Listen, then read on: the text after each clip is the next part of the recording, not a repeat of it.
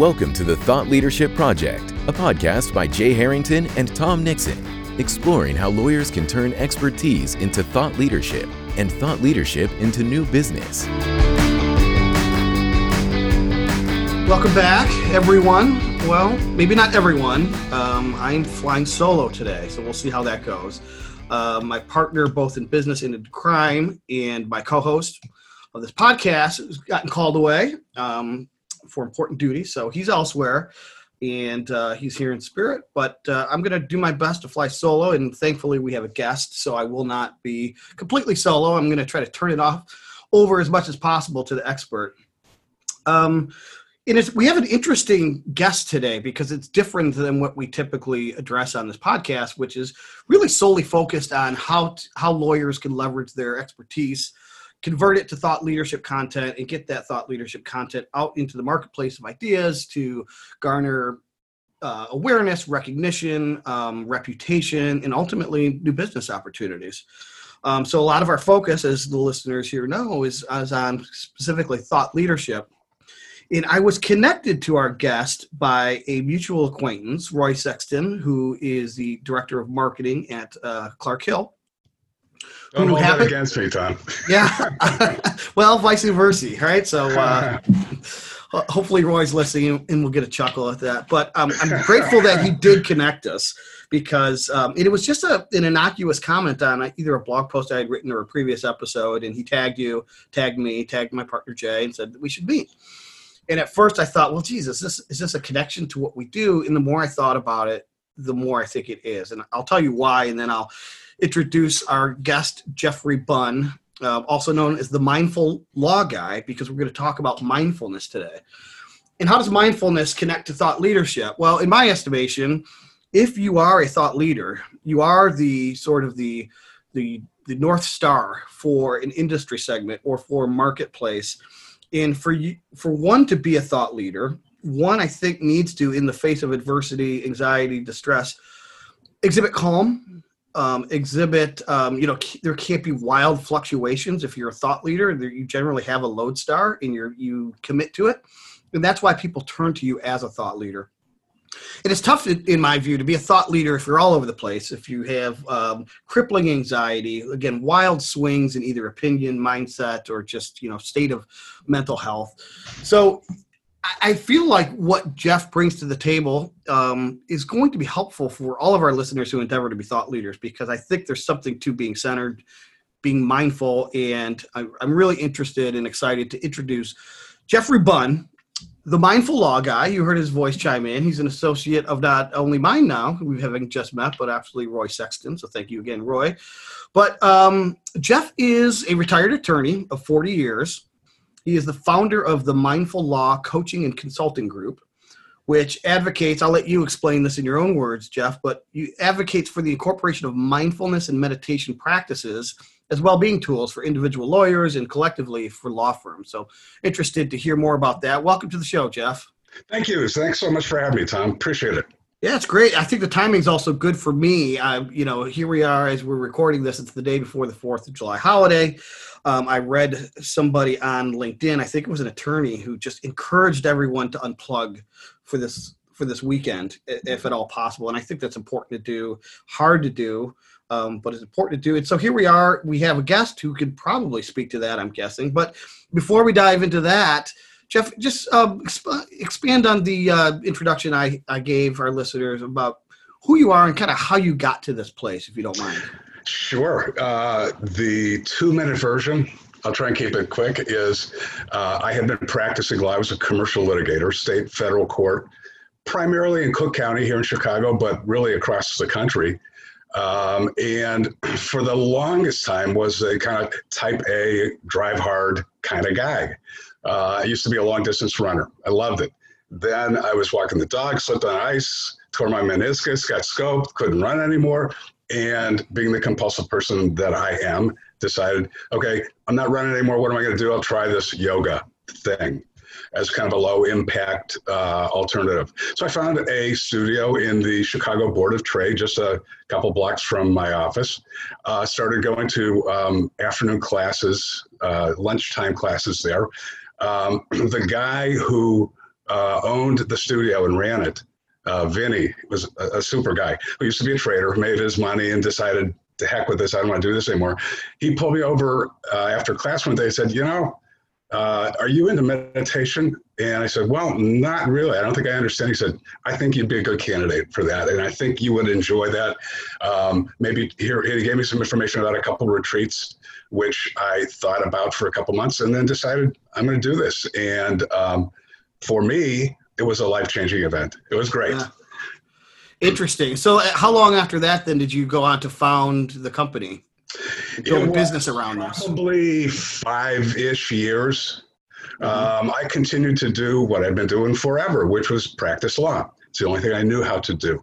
I got really lucky timing-wise. All my kids, my baby is 30. So everybody's out of the house and off the family payroll and all of that. And I was able to start thinking about the fact that, as I said before, there were thoughts that I had, ideas that I'd been thinking about that I never really thought through to a conclusion because there was always work to cut, in between. And I thought, you know what, I'm just going to take the leap and trust that the water will be there when I land. A few of these thoughts. Before I did that, I had been applying some things that I learned basically through meditation to my practice. And it was really, really helpful. So I thought, you know what, put the two worlds together. It's kind of a right brain, left brain thing. But actually the right brain has a lot to contribute to the left brain. And maybe I can share that with other men and women in the legal profession, which I know. And that's what I decided I wanted to do. And I'm really glad I have done that. It's taken a while. Lawyers are, renowned skeptics. And where I thought quite naively initially that it kind of, if you build it, they will come. Right, yeah. Guess what? They didn't come. The silence, as they say, has been deafening. But really, that said, that was a bit of a disappointment, but for me personally, I kept coming back to these are practices, these are things that helped me personally and helped me professionally, and I'm just going to keep banging the drum. I'm going to keep banging the drum. Somebody will hear it someday.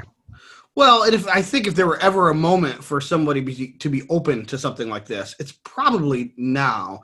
And I'll just speak from my own experience. I hear the word anxiety a lot, just talking to friends and associates, family members saying they're experiencing a ton of anxiety. Obvious reasons are there, right, with the pandemic and the uncertainty of the economic fallout from the pandemic. But there's other, I think, stressors. And I think, the psychologists of the world are studying what's happening now in terms of our isolation and our confinement and what long-term effect those are having. So there's a lot of things, external stressors in the world right now. Yep. And, I'm not an attorney, but I am I'm a skeptic by nature. And where it relates to specifically mindfulness or meditation or yoga or any of that stuff, I'm sort of like I am relative to my religious upbringing as I've become something of a agnostic believer. Like I sort of believe in the everything that the practice espouses, but I don't do it myself. And it's not because, again, I don't believe in it. It's just, I don't know, it's the same reason I don't go to church. I don't find time for it. And I think that's probably the first stumbling block that somebody, all right, first they have to become less of a skeptic to embrace the idea. But then it's like, how do I integrate something like this into my life? The skepticism thing is a big leap. It's a big leap, which is why we'll get to this later. But if you go to my website, my kind of mantra is simple, secular, scientific, because meditation in particular is really incredibly simple. And there is just a boatload of science in the last 10 years or so. Technology has finally gotten to medicine, and there are a number of people who've done some tremendous work in terms of the brain, taking pictures of the brain as people are asked to respond to certain situations, certain pictures, what have you. The secular part is, the roots in meditation or mindfulness are kind of long-standing, and there's a lot of traditional practice that has kind of a religious basis to it, which is scary for a lot of people. And I understand it's actually a little bit scary for me, but I don't think you need, for instance, to believe in, prestidigitation in order to some people regard it as cherry picking the good qualities of focus, paying attention, productivity, basically, and being able to manage one's thoughts or one's emotions. Those are more secular. They apply across the board. Right. The law, which is just the market that I've chosen, is one that's pretty obvious, but I think it applies pretty much to all of us. And I totally agree with you, Tom. I think now is a perfect time with the pandemic. I think it was Winston Churchill who came up with the phrase that never wastes a good crisis. Yes, there's always something to be done with that. Our old mayor, Rahm Emanuel, kind of picked up on that and followed through with the observation that a crisis provides us all with an opportunity to do something that we couldn't do before. And I think in the law business, that's very much the case, or in any business for that matter. I think people, because they have spent a lot more time with themselves, are needing or wanting tools to help them deal with some of the stressors that come up. And I think the idea of kind of re-entering the workplace, going back to our offices, is going to give us all a lot of heartburn. There are going to be a lot of moments, and we all are going to, even if we don't know it yet, feel kind of weird about some of the experiences or encounters that we have. And we're going to want or benefit by having tools to help us deal with that, which is what mindfulness and meditation really are for me. Yeah, let's talk about that. Maybe clear away a little brush for someone like myself who is not entirely familiar with maybe the distinction between those two. Interestingly enough, a former business partner of mine was a Buddhist monk ordained at the second highest level, and had a Zen center here in the Metro Detroit area, taught meditation, taught sword arts, taught all kinds of things related to this. And here I am, the Catholic boy raised, where that was voodoo probably in my parents' estimation, right? But it was interesting to be exposed to it and to kind of see the effect that it can have on people, especially the secular among us or among them. I don't know if that describes me or not, but because it can remove religion to a point to maybe remove some of that quote unquote scariness, or if it's just hesitance. But people come in, I think, from an avenue of maybe I want to learn meditation or I want to understand mindfulness. And I don't know that those are necessarily the same thing, but what is the difference? Are they the same thing? Are they always connected? Give a novice a little bit of insights into what they can expect. Okay, fair enough. For me, I'll speak for myself. Mindfulness and meditation are in fact different things. And the quick study or quick version of that is, in my lexicon, meditation is the means to an end. The end is mindfulness. So means to end. That's the way the lawyer brain works for me, which I'll get to in a second. But mindfulness is, it's an interesting kind of thing. It's a buzzword that people have heard so many times. It's been in the media for 5-10 years. And it's just picking up more and more traction. And there are a lot of people who talk about mindfulness, without really understanding it, with a lot of deference to the guy who kind of brought the idea of mindfulness from the East to the West, Jon Kabat-Zinn, who is just an awesome giant of a guy. He's a tremendous person, as well as a tremendous meditator. People started asking him to the point, well, what is mindfulness? To the point where he had to come up with a definition. His definition, for me, is kind of more educational, so a little bit more formal or academic. His definition of mindfulness is it's a state of awareness that arises through paying attention on purpose, in the present moment, without judgment. We could spend a whole bunch of time unpacking that, but it sounds to me, at least, a little cold, a little academic. I have my own definition, which is less educational academic. It's more kind of experiential. For me, mindfulness is it's a natural ability that we all have. And just to give you an idea, I've had occasion because of family situations to spend a lot of time with my 4-year-old grandson. And in doing that, of course, he drives me crazy, and I'm spent when he's gone. But the way he engages with people or things or circumstances is real. All of a sudden, the light bulb went. I was like, dude, this is it. This is really right. What it is. So I think of mindfulness, which I'll talk about a little bit more, as childish, not child. I'm sorry, childlike, not childish at all. So it's encountering people, places, things, and engaging with them because that's what kids do. They want to know. They're learning, so they have to engage with whatever, whoever they're dealing with or confronted with in order to kind of take their measure of him or it or whatever it might be. So engaging with immediacy, with a sense of immediacy, not being distracted by, mind wandering, whatever, and without a preconceived notion as to what the outcome of this encounter is going to be. And which is the kind of the non-judgment, non-attachment thing. And so I think of mindfulness for me it is a natural ability. It is something we've all got. We all have to work because as we get older, we get further away from that. It's something we need to work to recapture. And that's what meditation is for me, is a practice that allows me to remind myself that actually, right now, this is the immediacy of our conversation, of whatever encounter I may be having. Could it be walking the dog? It could be any number of things. Is really what it's all about. And while it's part of the adult human condition to have preconceived notions, I know where this conversation is going.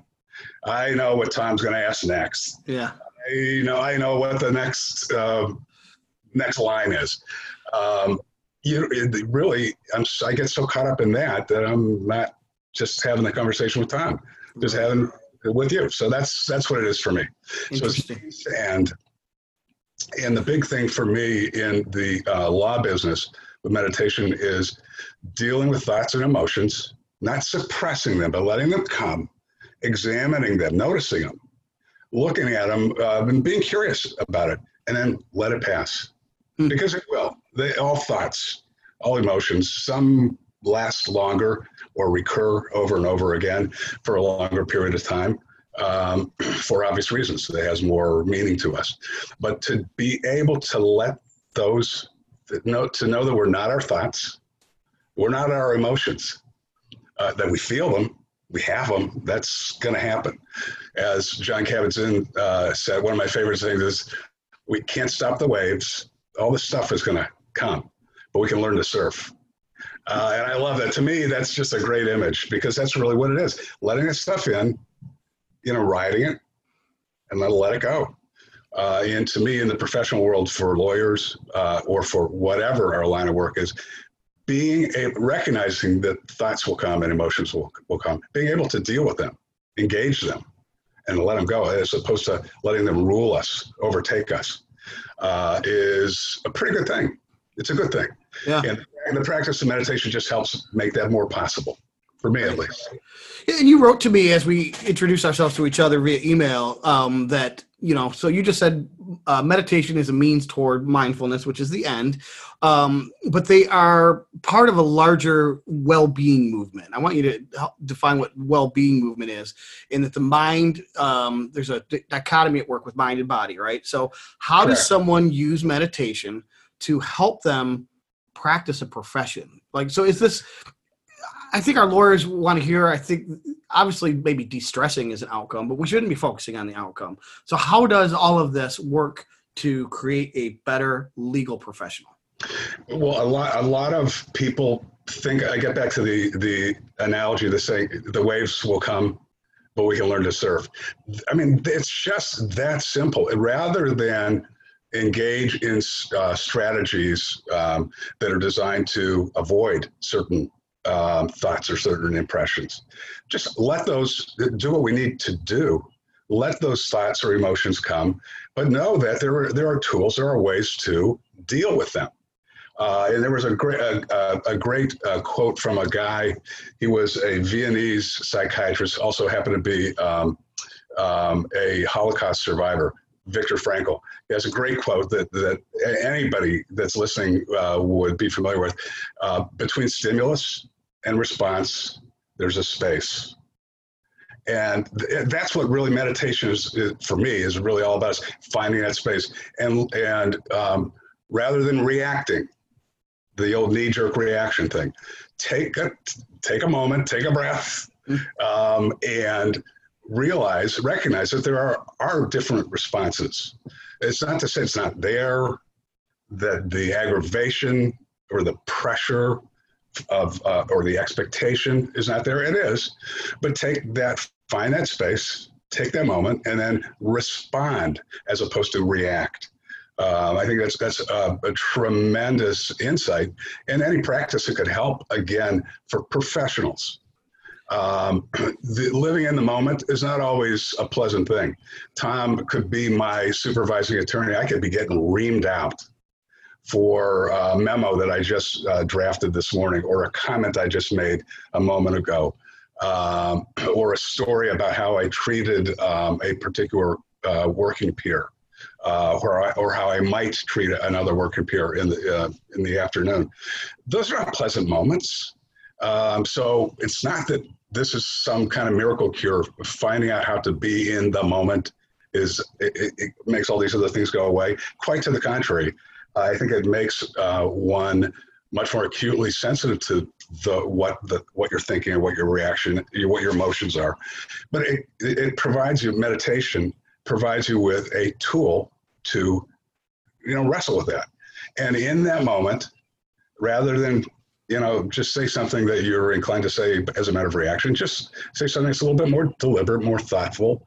You get into all these other characteristics that are really quite real, the kindness, the empathy, the thoughtfulness, not only about yourself, about oneself, but also about you, who I'm talking to, who I'm dealing with, what I'm dealing with. And then it just opens up a whole host of choices that we can make about people, places, or things. Interesting. Yeah, and I mentioned to you, I'm not an attorney, never have been. My partner was an attorney. And just as an outside observer, I observe attorneys to be spending much of their very long days reacting to things because something is due, or we need to formulate a response. And it might be strategic reacting, but it's a lot of reacting, right? And so things are so fluid, and the stressors are so high that I got to imagine just the feeling of not reacting for a minute would give somebody calm and in peace. I'm curious, where do you come down on, there's a billion apps now out there, Headspace, Calm, right? All of these mindfulness and meditation apps. Do you incorporate any of those into your program? Do you recommend them? I am personally not an app guy, but I understand that a lot of men and women do like apps. They need apps. It's the delivery system that works for them. And I say, go for it. That's a wonderful thing. I'm familiar with Calm in particular, because I'm a big kind of nature guy. I think hiking, just being out in nature, national parks, just blow my mind. And for me, that's like moving meditation. I just love being out in nature. And a lot of what Calm is about, at least as far as I've experienced, is about this, trying to bring that nature, sense of nature, the sounds of nature, or the sight of nature into our workaday world. And if that helps you get your place, your head in the place where it needs to be, then that's a good thing. Yeah. I think it's a great thing. Yep. We mentioned a couple times the moment possibly being right now for lawyers to shed some skepticism, maybe at least explore this, hopefully embrace it. But can you speak specifically now, post-COVID, which hopefully post-COVID is coming. Right now we're in COVID. Can mindfulness and meditation help us reimagine the practice of law? post-COVID. Yeah, and I think that's a perfect way to put it too, and think about it, is reimagining the practice of law. And my answer is yes, it can. And it gets back to that never let a good crisis go to waste.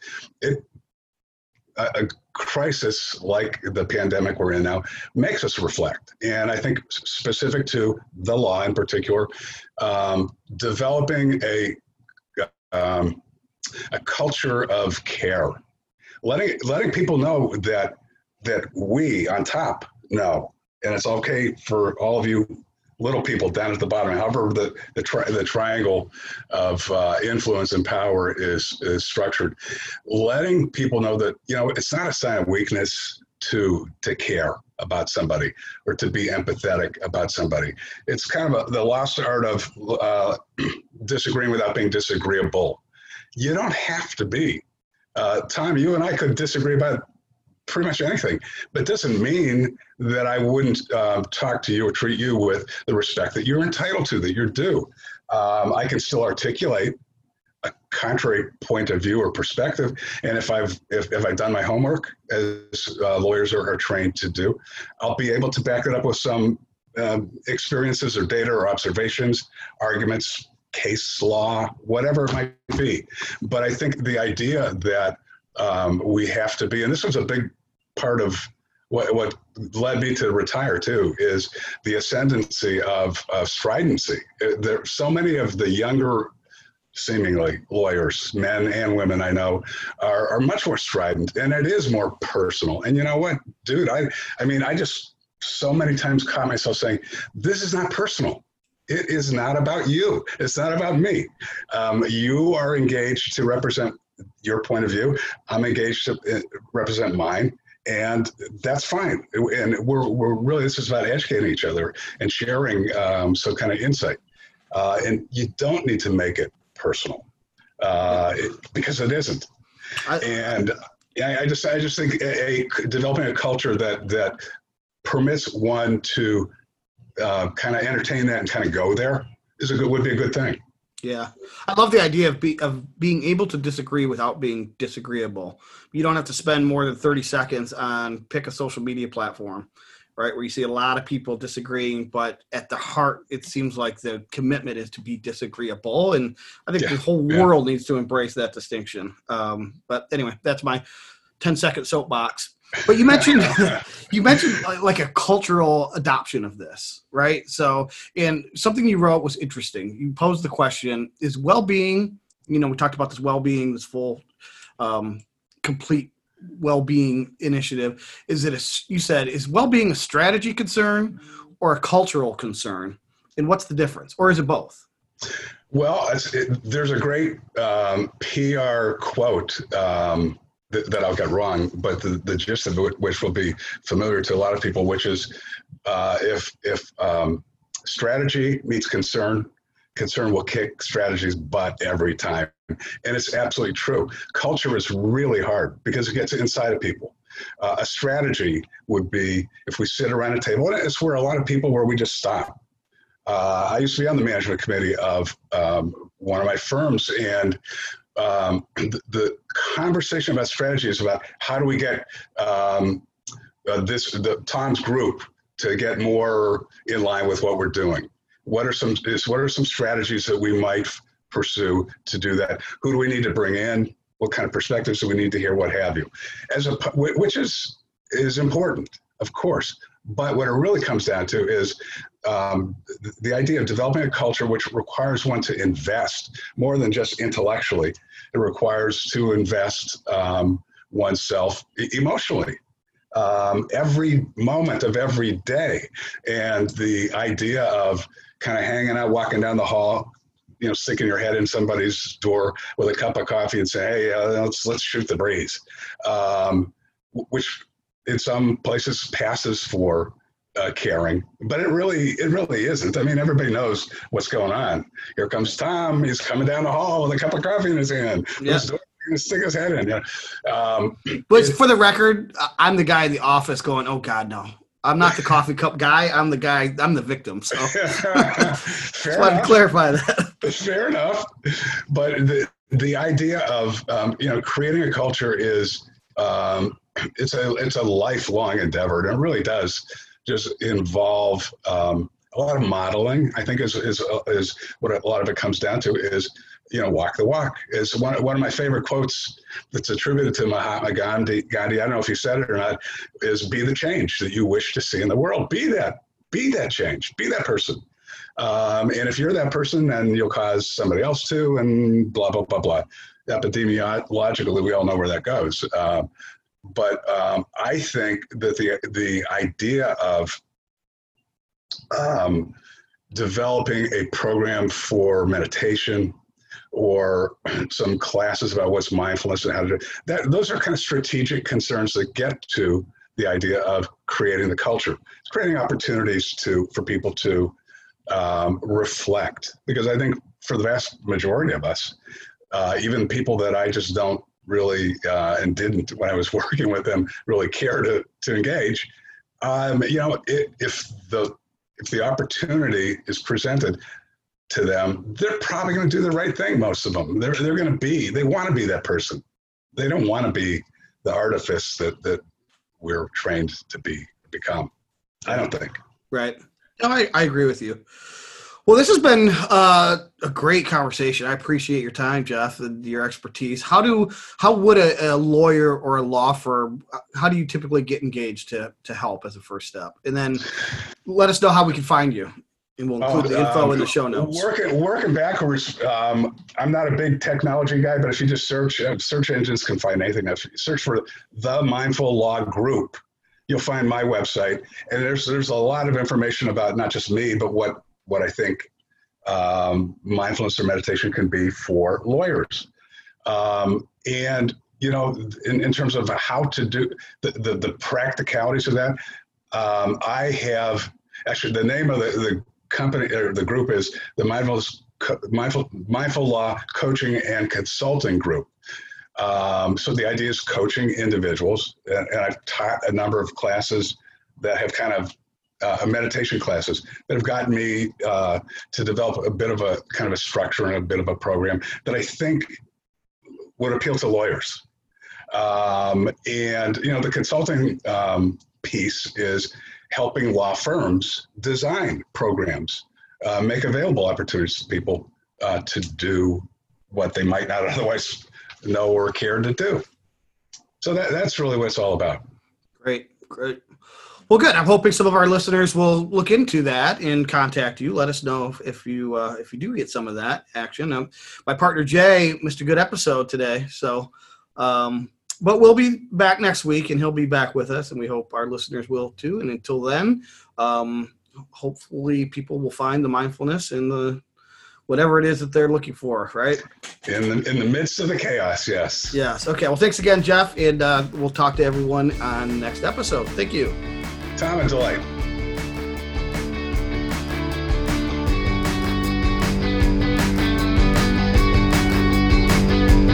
Thank you for listening to the Thought Leadership Project. For show notes, additional resources, and links to the tools discussed on today's episode, visit thethoughtleadershipproject.com.